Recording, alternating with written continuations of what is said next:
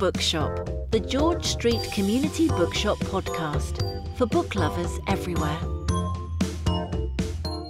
Welcome to In the Bookshop, the George Street Community Bookshop podcast, recorded in the actual bookshop. This is a community-run bookshop in Glossop, an old mill town, the foothills of the Pennines, on the edge of the Peak District. It's a beautiful place to live and a beautiful place to work. And I'm lucky enough to work in this bookshop. My name's Steve Roberts, and I'm your host for this podcast. We invite guests who come in and tell us about their 4 to 5 favourite books. We discuss or we listen to them telling us why they love these books so much. And we generally have a natter about books. Our guest today is Matt Hill. Matt Hill's a songwriter who lives in Glossop.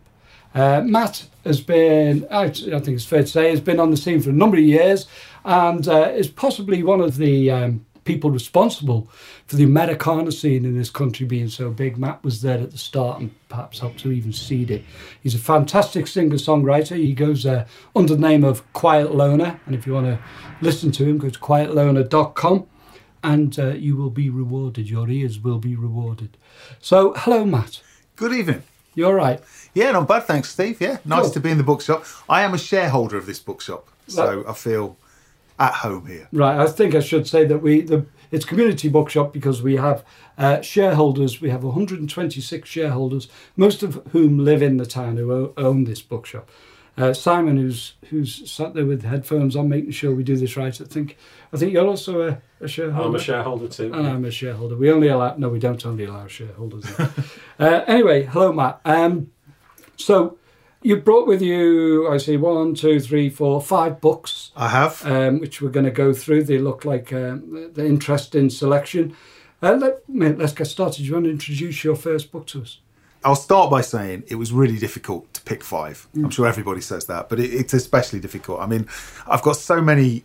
I'm a songwriter and a musician, so obviously I've got tons of books about music. So I've managed to sort of refrain from picking 5 books about music, which would probably be more reflective of my general reading. But I've picked a variety. So, why don't we start with this one at the top?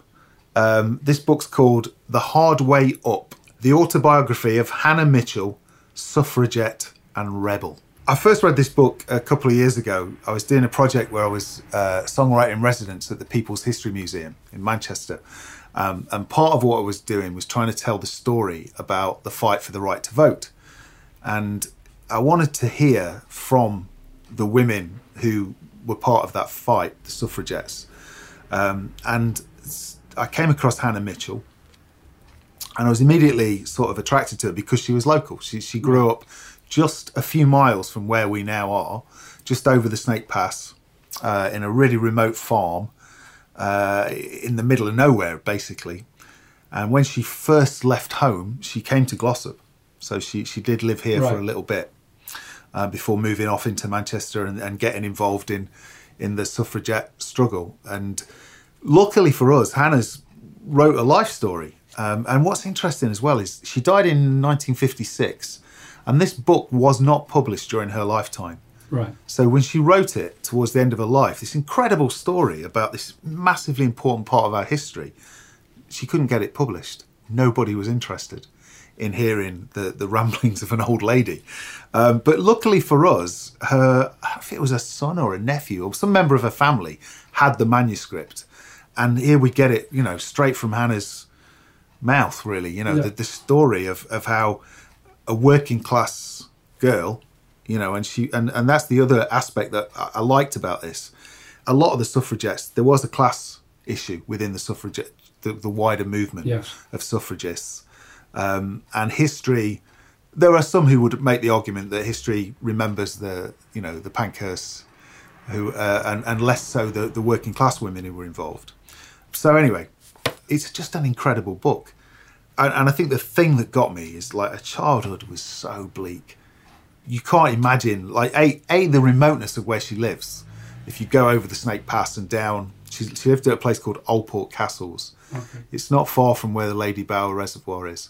But she lived in the middle of nowhere. But it was just how it was for girls. It's like they didn't get to go to school the same way as their brothers. They weren't encouraged to have an education. And she was basically a skivvy. So what drove her on? Does she say in her book what it was that drove her to assert what she believed was her rights and other women's rights? She basically almost says that it's her character, you know, that she was born this sort of... Bolshe. Yeah, which is interesting because I'm sure it's not just that.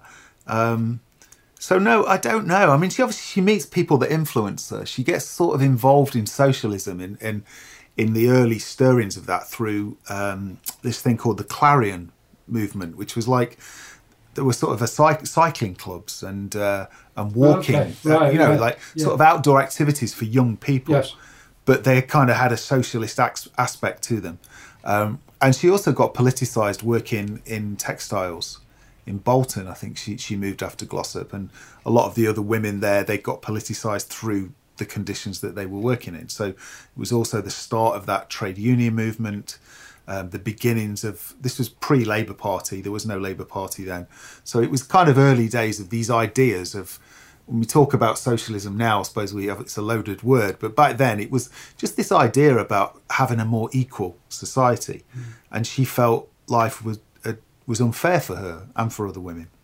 She was fortunate in a way that where she lived was in a place where the working class of Manchester and their groups would go out to walk and to cycle and to go visit the reservoirs and all that kind of thing. It was a big organised kind of a day out, wasn't it? Kind of thing. You know, so she would have met people probably. Yep, she did. She met people and you know, they were very influential. I think what's interesting about her as well is that she talks about... There's a really famous quote by her, and I wish I could remember it, but she basically said that women have to do everything with one hand tied behind their backs. Right. And what she referred to there was just the domestic drudgery of being a woman. So even when she was this leading figure in the suffragist movement and she was travelling around the country speaking at rallies and talking about women's votes, she's still having to clean her husband's, do his laundry and look after the kids and make sure that there was food in the house for the kids to eat. And she still had all that responsibility because, you know, her husband was not expected to do that, you know, and it's such a different world now. Interestingly, when I first read it, as part of the research for the album I was writing, I basically tried to buy a copy, and it's about... The cheapest I could get was about 60 quid on Amazon. So I thought, well, I'm not paying that much for it. So I went to Glossop Library and they got a copy, but then you're not allowed to take it out because it's quite rare, this book, I think. So I read it in Glossop Library, like in a room, which was in a way was quite nice to go into a library and actually have to read the book. Yeah. Do you know what I mean? I had to book in and was like, right, I'm going to have this book now for 4 hours and I'll read it. I was furiously writing notes because I wrote a song called Hannah, which is on the album, The Battle for the Ballot.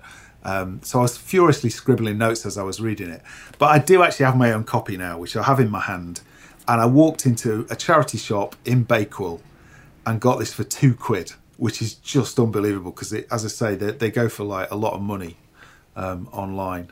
But can I read you a little bit? Of course you can, yeah. So basically her mum was a tyrant and, you know, beat her and was violent towards her and verbally abusive.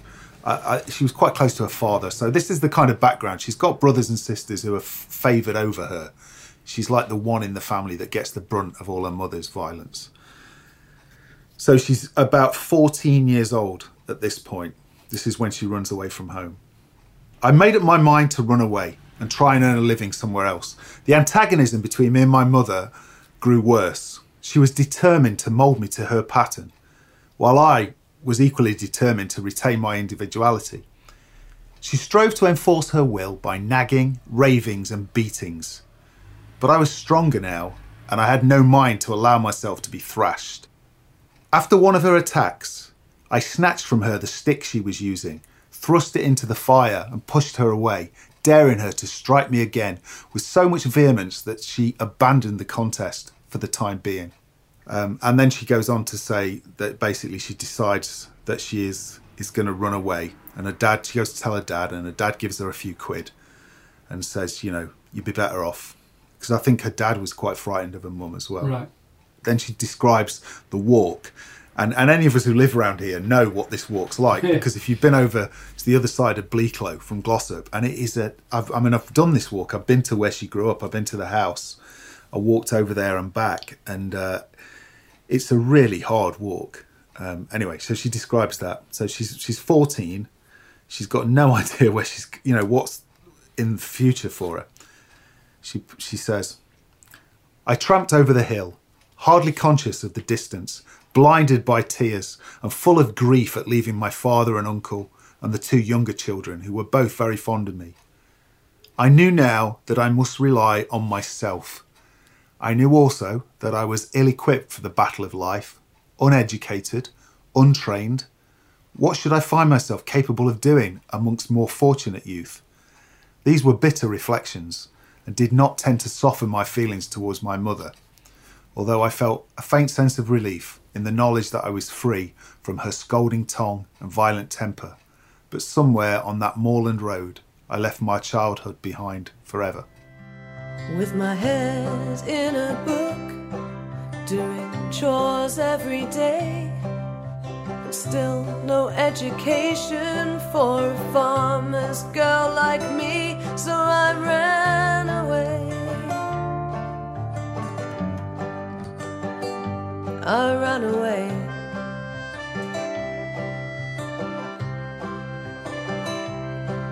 And all I knew was how harsh the winds could blow as I climbed that hill. I knew which way to go. So yeah, she's an amazing woman, and there's some great stuff in there about she goes when she's in Manchester, they go to disrupt meetings, and there's one where she describes getting on the wrong side of Winston Churchill, which is quite interesting, and it's I really recommend it. But of course, as I've just said, it's about 60 quid to buy it. So, but I think you can Kindle it. Right. Oh dear. Yeah. So that was The Hard Way Up by Hannah Mitchell. Yeah. What's your next book? Okay, well, let's go on to this one, which is Norman Mailer, The Executioner's Song. I mean, you mentioned that I'm a songwriter, and I've used that book, Hannah, as an inspiration for a song. And I also got a song out of this book.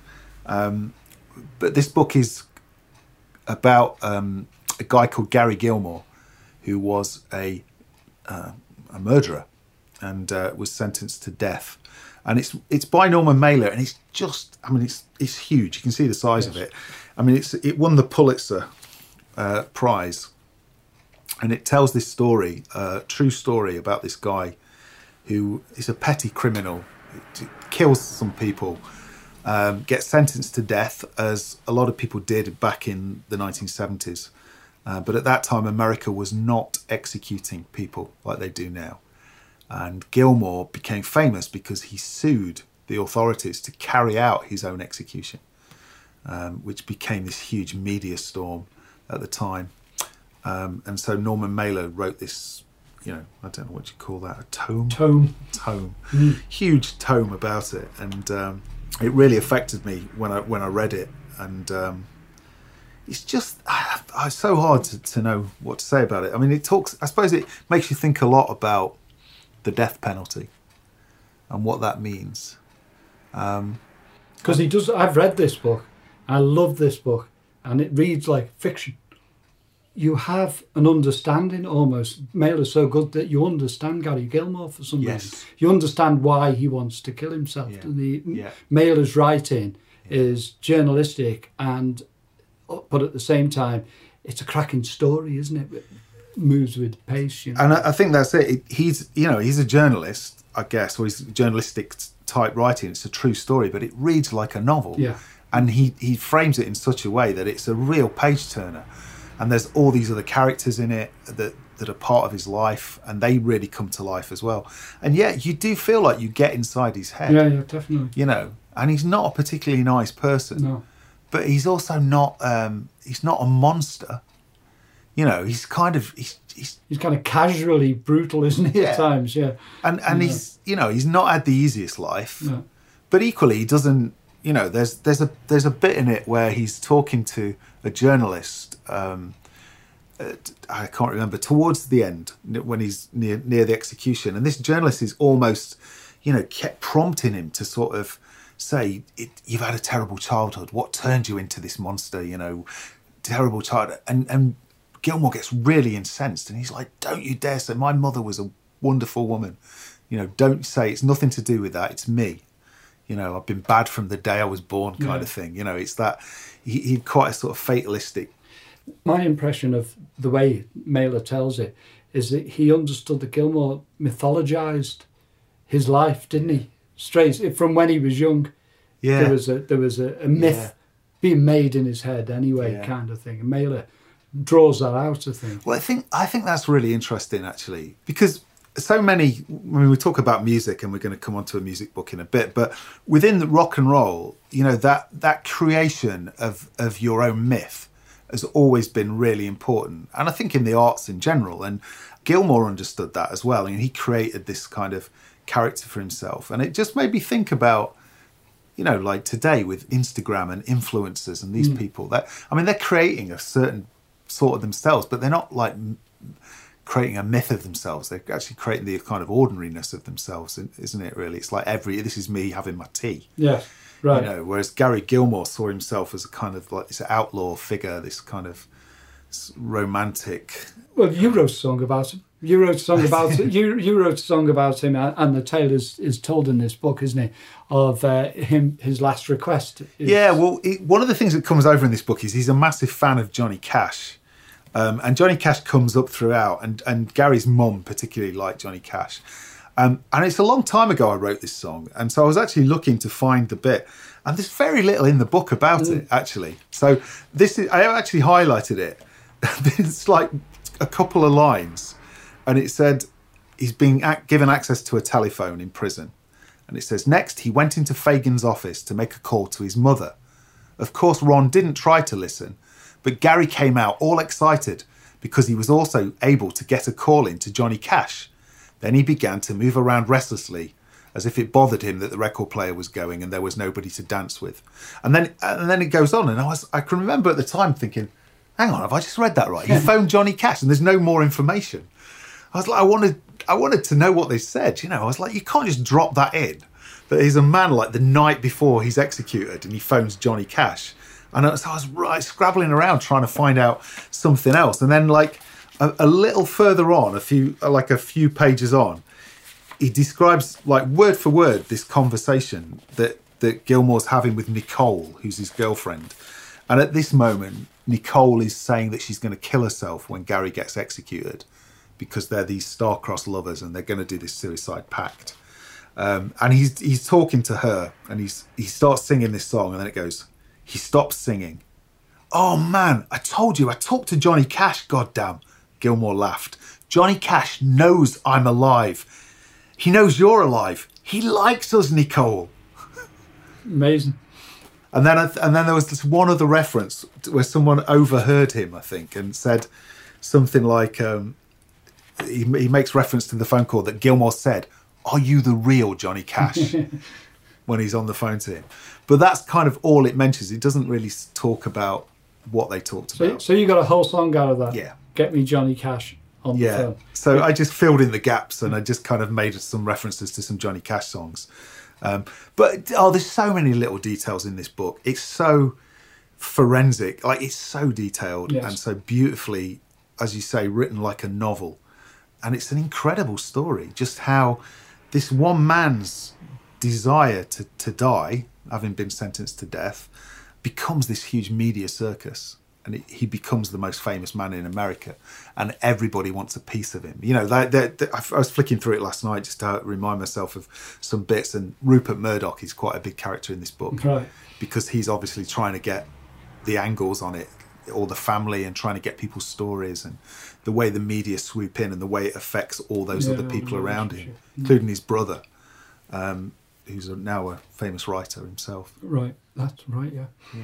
I first heard about Gary Gilmour from the adverts. Yeah. The Gary Gilmour's Eyes song, which I've got the 7-inch of at home, but I didn't know until years later, "Don't Fear the Reaper" by the Blue Oyster Cult as well. Oh, really? I didn't know is that. also based on. I didn't So there you know go. that. So he is mythologising his work, doesn't he? He's got you, the Blue Oyster Cult, and the advert. Yeah, and it's, and for me as well, like reading about crime has been like a big part. As when I was a child, I used to read books about serial killers when I was at school, which is pulling the legs off. a bit weird.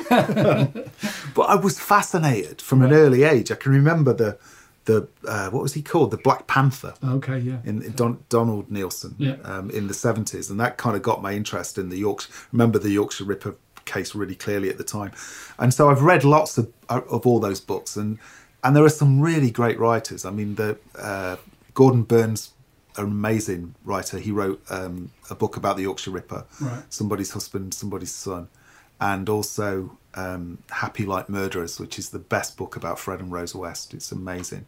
And I think there's just something really, for me, compelling, like this book about going into the darkest recess of the human mind, and particularly when it's done skillfully by a great writer. And it needs that, because a lot of these serial killer books, if you read them, they're almost a bit, pornographic in their sense that it's just sensational, basically. It's sensationalist, and it's graphic, and it's almost sensationalizing that level of violence, and that's not what it's about. For me, the interesting thing is getting into the psyche. Like, why does this happen?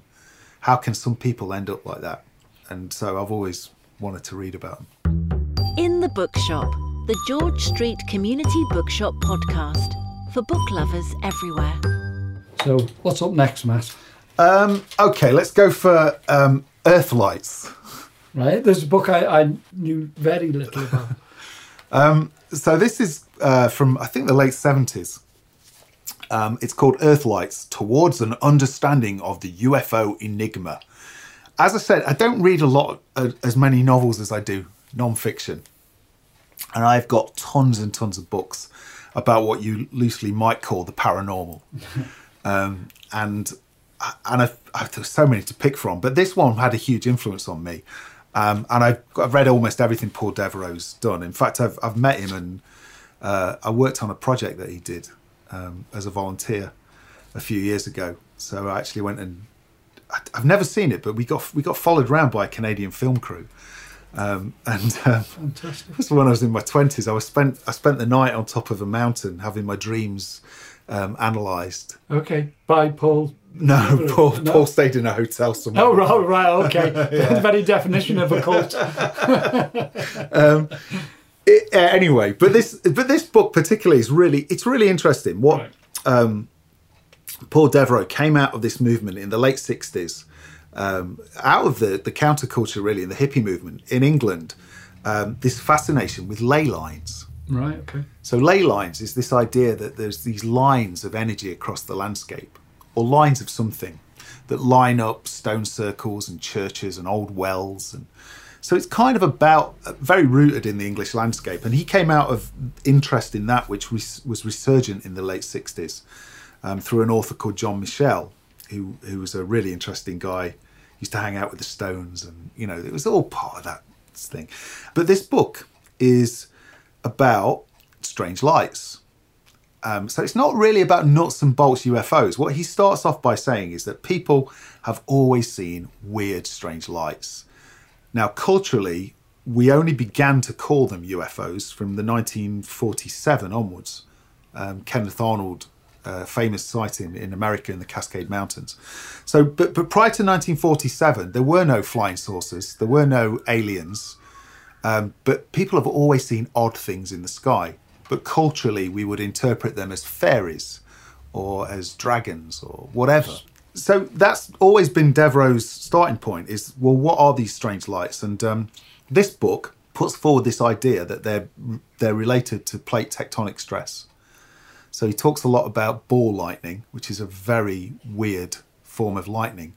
You get it often in aircraft. And sometimes, that like a ball of lightning I know will like go down the centre aisle of a plane. I mean, it's very rare. Yeah. He talks about that kind of thing. And his theory, he mapped UFO sightings, and there are certain hotspots around the country. And Devereaux, in this book, for the first time ever, no one had ever done this before, makes the link that these hotspots are close to geological faults in the Earth's crust. It's a really interesting idea. There's something in it, certainly. And we've got one right near us in Glossop, just over the hill in Longdendale. Yes. So have you ever seen any strange lights in Longdendale? No, I haven't really. I mean, maybe I haven't recognised them as being strange lights. Yeah. I mean, I've seen loads of lights in Longdendale, but they're almost always aeroplanes on their way to Manchester Airport. Yeah. But there's also this an interesting idea that the reason for that is because of the reservoirs. That the weight of the water, has put stress on in the earth, and this is basically the premise is that this kind of huge stresses and strains creates these odd lights. Not water and light. No. The weight of water on the rocks. I mean, the other one is the earthquake lights. Okay. So when earthquakes happen, there are often odd balls of light appear. So there's obviously something to it, but this book and being introduced to Paul Devereux in general was just a huge part of my life in my 20s, because I got really fascinated with stone circles, and I travelled up and down the country visiting these kind of old sacred sites, and I loved it, and I still do love visiting those places. And then this was one of the other contenders for the book was Julian Cope's. Of course, book, about megaliths, which is again a fabulous book, all about what a brilliantly weird, strange country we live in.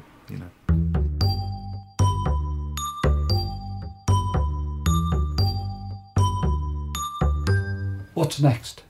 Okay, a novel. Oh, there we go. Hey.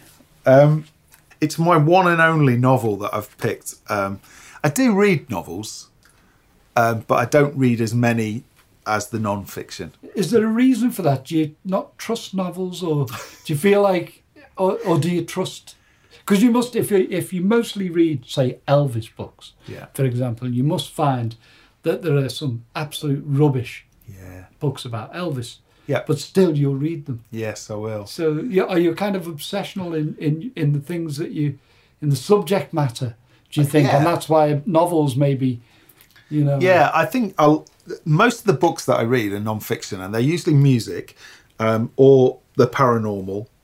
And as you say, a lot of them are absolute nonsense, especially in the world of paranormal. You can imagine what kind of crackpot nonsense you get in that. But I'm interested in the subject, and I think with novels, it's really hard for me to take the risk of committing the time when I don't really know what I'm getting into. Right. So it's a leap of faith for me, really, to read novels. Yeah. So what tends to happen is if I read one and I like it, I go a bit obsessional and I read everything. So there are only a few that I've done that with. And Tom Robbins, this is the guy whose book I bought in, is one of them. The others are like James Elroy, I've read everything, and David Peace particularly. Yeah. And those two are very similar writers. I love them, like very realistic and rooted in history and gritty. But Tom Robbins is completely the opposite. He's completely bonkers and very kind of psychedelic. Again, he's a writer who came out of the counterculture, and that's another one of my obsessions, is reading about the counterculture, particularly in America in the 60s. So, books about the Grateful Dead, about San Francisco, about the Beats as well earlier than that, Kerouac but just that whole counterculture was incredible. The advent of psychedelics into society and what effect that had on people. It was just all these young people taking LSD, and society just changed massively as a result. Tom Robbins came out of that. He was, the first kind of, I suppose, what you might call a psychedelic novelist. Right. And his books are just bonkers. And this one, Jitterbug Perfume, is one of them. And it, like a lot of his books, he basically picks up a couple of sort of philosophical ideas and then just goes crazy with them, and they tend to go across time and space. They're a bit I don't know, I suppose fantasy, is it? Possibly. I don't know a lot about. It's certainly not science fiction. They're always sort of set in like this one particularly is set. It starts in the 8th century with some king, some like mythical king, and the god Pan, the goat-headed god.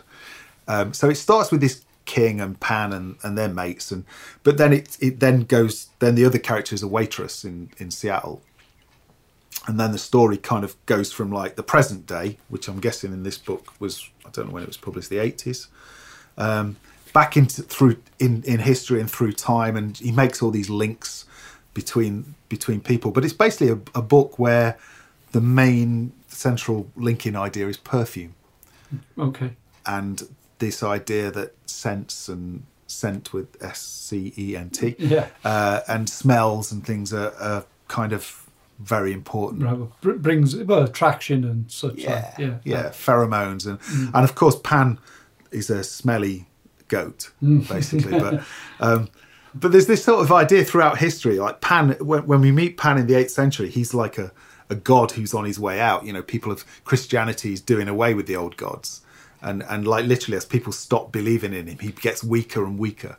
And it's about immortality and what is death. And I mean, I've read everything he's written, and they're all crazy. And this one, I think, is probably my favourite. Right. So it's interesting. There are contemporary novelists who go through time and space, maybe not with so much of a fantasy kind of element to it, but they mess with space and time. Like Kate Atkinson, who's one of the biggest selling female novelists of the time. She does that quite a lot. I'm just wonder if you enjoyed these so much, why you don't just take a chance with a book. I mean, I've got this kind of passionate thing that more men should read novels, right? Because a lot more women than men read novels, and men seem obsessed with things which are supposedly kind of true. You know what I mean? Something that's true. They're making that up. You know, which shows a lack of imagination. And because I think, like I was saying earlier about Norman Mailer, I believe that The Executioner Song is a work of fiction based on fact, if you know what I mean. But it's still a fiction, and it's better because it's better than a bald retelling of the story. The mythologizing and the atmosphere and what Nicole's thinking and what it felt like to be in the car as they were driving down the road. Only really a novel will do that, unless it's an autobiography and somebody. Even then, you can't trust. It perplexes me really that if you really enjoyed this, and I would argue that Mailer as well, and even possibly your next book, because it's all based on mythology and the imagination is what you'll find in a novel, and you might even find more truth in a novel. I don't know. Well, you've made a very compelling case, Steve, and I feel if only there was a place where I could go to get some novels. Well, could you recommend any? I could recommend George Street Community Books, and I'd be willing to walk you around the books and point at them and say that one and that one and that one. You see, I've never read any Kate Atkinson, but I have taken a chance this year, I think. I've read a few by my wife, Caroline, said, if you like Tom Robbins, you'd really like this author. And she gave me Scarlett Thomas. Okay. Yeah. So I read one of her books and I really enjoyed it. And it was very similar to this. It kind of slipped between time and dimensions, and it was all a bit crazy and a bit psychedelic. And I really liked it. And so I've read about 3 or 4 of her books now. I'm working my way through hers. Fantastic. And then, so maybe I'll try Kate Atkinson. I won't get on your case then.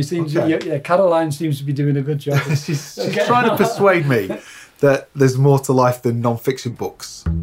In the Bookshop, the George Street Community Bookshop podcast for book lovers everywhere. This is your 5th and final book, Matt. Save the best till last. Well, yeah, it's great, yeah. This book is Careless Love, The Unmaking of Elvis Presley by Peter Guralnick. And it's the second part of 2 books that he wrote about Elvis. I'm a massive, massive fan of Elvis Presley. I did a little count up before it came out, and the library, because I actually have a sign, the Elvis Memorial Library, on the sign of my office. And I did a count up, and I've got 163 books about crazy. Elvis. That doesn't include the magazines. I've got hundreds of magazines as well. So just books. But I've got 163 books about Elvis Presley, and this is the best by far. It's an incredible piece of work, and Peter Guralnick is a great writer about music anyway. And I first read his book Sweet Soul Music, which is like the history of soul, and he's just brilliant. He knows his stuff, but he's got this really, like Mailer, I guess, this very engaging style, the way he writes. And of the two books, it's interesting because the first book goes up to 1958, and it's called Last Train to Memphis, and it tells the story of Elvis's childhood and how he becomes Elvis Presley. And this book is about the last 20 years of his life, basically, and how he ends his life. And this is the one that I've read more than any other. I keep coming back to it, even though it's so heartbreaking and you know how it's going to end. And it doesn't matter how many times I read it, he still dies in the end. You can see the train going over the cliff. You can see it happening, can't you? Yeah, it's so sad. Well, I've read both these as well, and I've read quite a few Elvis books about Elvis, but not 163. Probably like 8 or 9, somewhere like that. So a reasonable amount. And this is the 2 volumes are both fantastic. He's got some great pictures in there, of Elvis looking like the most beautiful man in the world. Yeah. You know, it's Yeah. Now, what can you tell us about it? We know the story of Elvis, don't we? Do we need? Well, to I think recap most the story people, of Elvis? know that Elvis Presley was, one of probably the most famous man on the planet at one point, and certainly one of the most influential artists of the 20th century.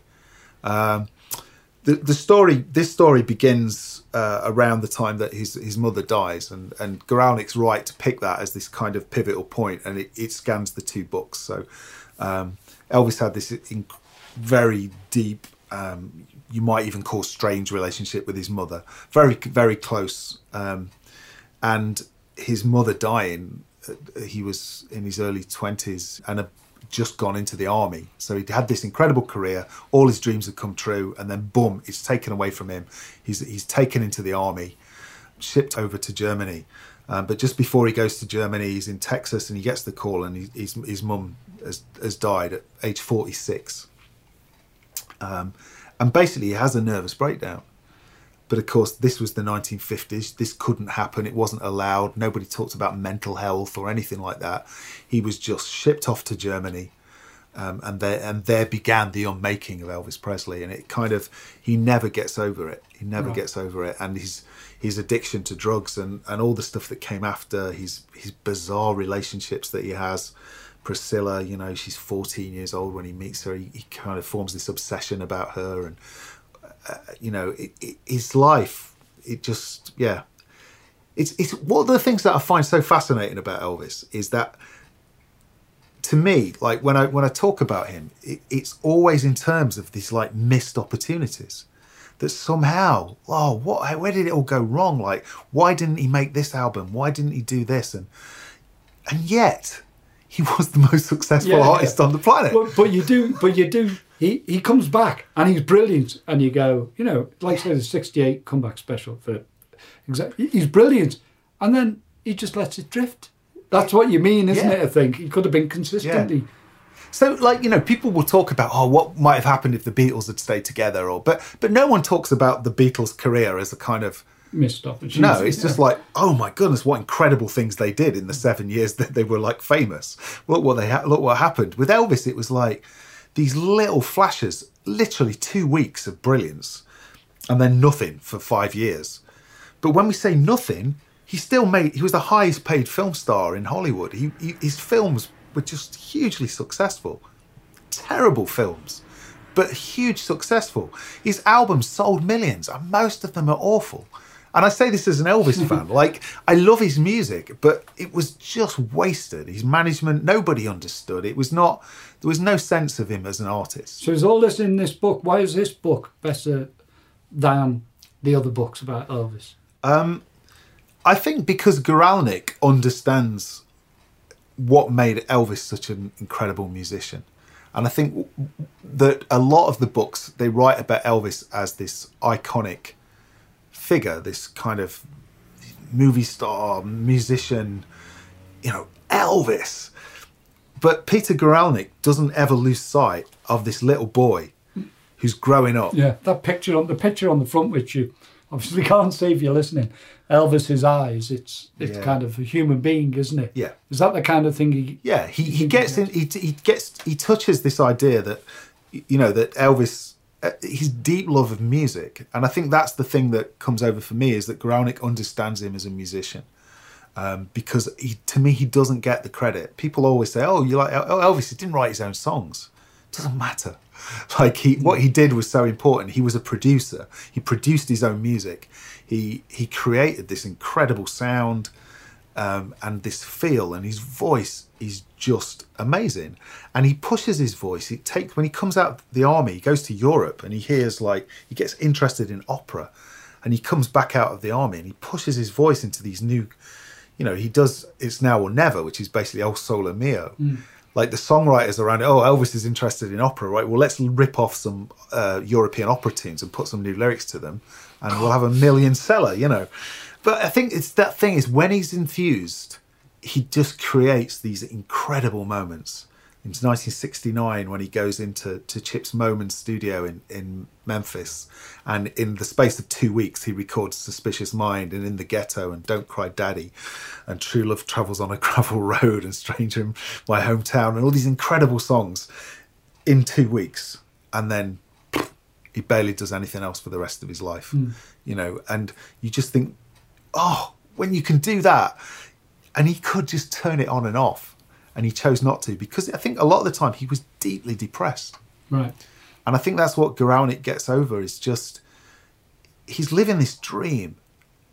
He's got everything anyone would ever want, but he's unhappy. Because I'd say the flip side to this book, because it's, the unmaking of Elvis Presley is, what's that Dirtbags book about Elvis? And Albert Goldman. Goldman, his book is the unmaking of Elvis Presley as well, isn't it? Yeah. But it's done without any sympathy, kind of whatsoever.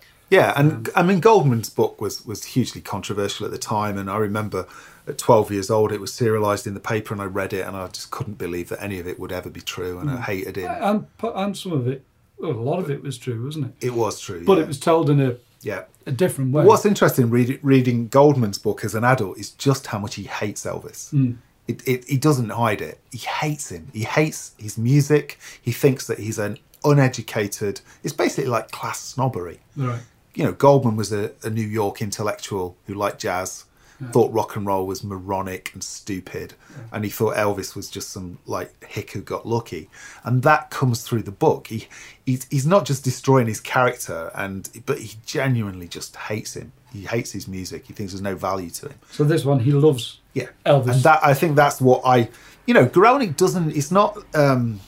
it's not overly flattering of Elvis at all. He doesn't shy away from the horror of his life. The same stories are told, aren't they? But it's from a different camera angle almost. Because there's so many aspects about Elvis that make him quite an unpleasant person. He could be very petulant and childish and vengeful and spiteful when he wanted to be, and yet he could also be this incredibly loving, generous person. He had all those aspects to him, and Guralnick doesn't sugarcoat the hard bits, but it's done from this perspective that this man was this incredible musical force. But I don't know, there's something about his writing that just... And I think what you were talking about with Mailer, I mean, I did actually... can I just read a bit? Of course you can, yeah. Because I think this is... Like you say, it is... he tells a story. So this is...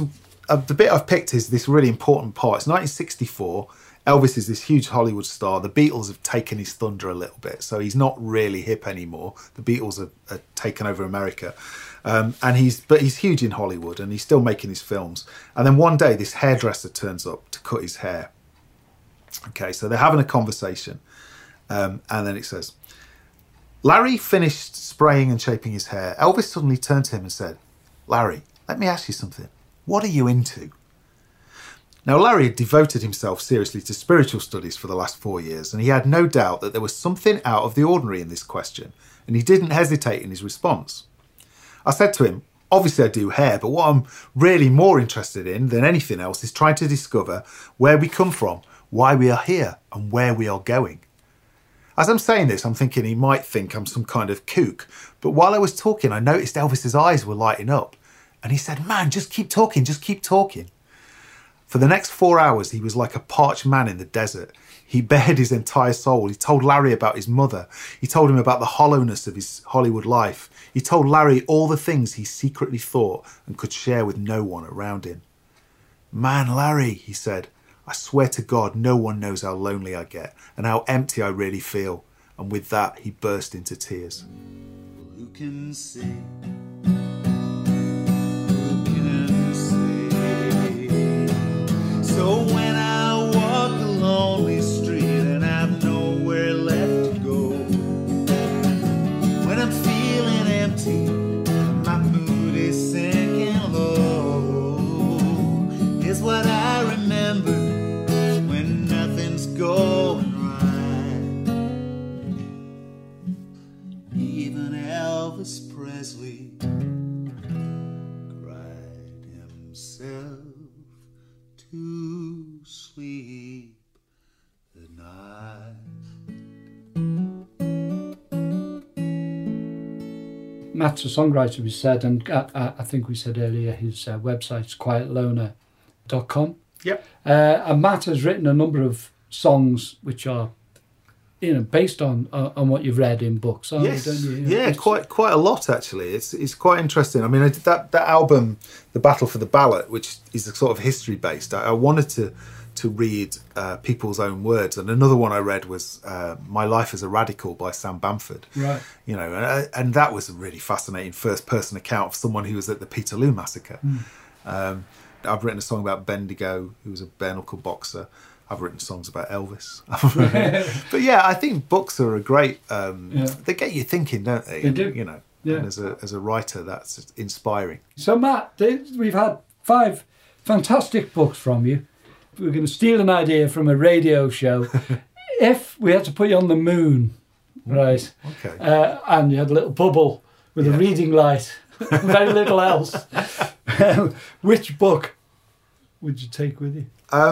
Okay, well then it would be Careless Love. Yeah, Right. It would be the Elvis, because I can lose myself in that, and it comes with music built in. Right. So anyway, Matt Hill, aka Quiet Loner, as I say, quietloner.com to go and find out all about his music and his fantastic songs and the work he does with all ages. He writes songs with people and entertains all over the place. So go and read about Matt. You can find out more information out about our community bookshop at georgestreetcommunitybookshop.co.uk. We're on social media, Facebook, Twitter, and even on Instagram. So just search for George Street Community Bookshop. Thanks for listening. If you enjoyed the podcast, and we've got a number of other episodes available, please leave a review and subscribe.